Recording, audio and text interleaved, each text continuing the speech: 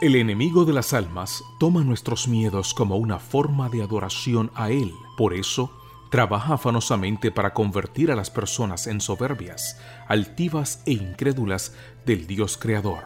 Pero Jesús nos dice: hija mía, no tengas miedo. Devociones matutinas para damas que comentan cada historia de la Biblia en la que se mencionan los términos de miedo y temor. Escritas por Arsenia Fernández Uclele, en la voz de Isis España. Bienvenidos. Qué alegría me da saludarles hoy 12 de marzo. Nuestra reflexión se titula Un abrazo de despedida. El Señor mismo marchará al frente de ti y estará contigo. Nunca te dejará ni te abandonará. No temas ni desmayes. Deuteronomio 31:8.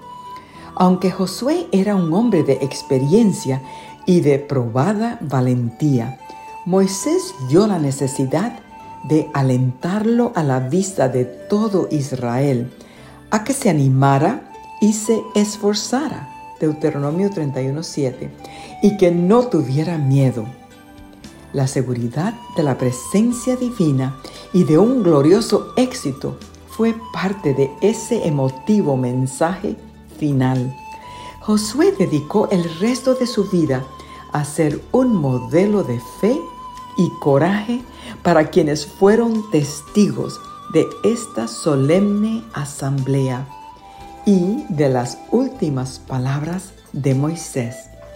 Imagina ese abrazo final como el de un padre moribundo a un hijo que queda representándolo. La despedida es larga y los consejos interminables. El desarrollo de la vida espiritual va en dirección opuesta al desarrollo de la física. La vida espiritual comienza con una total independencia de Dios. Luego entramos en la lucha de la adolescencia espiritual. Queremos demostrar que hemos aprendido lo suficiente de Dios y que cuanto hacemos es correcto. A medida que crecemos, nos damos cuenta de que no podemos independizarnos de nuestro Padre porque corremos el riesgo de extraviarnos o tomar decisiones equivocadas. Con mayor frecuencia, desconfiamos de nuestro criterio y confiamos más en el criterio divino. Finalmente, nos volvemos tan dependientes de Dios como bebés.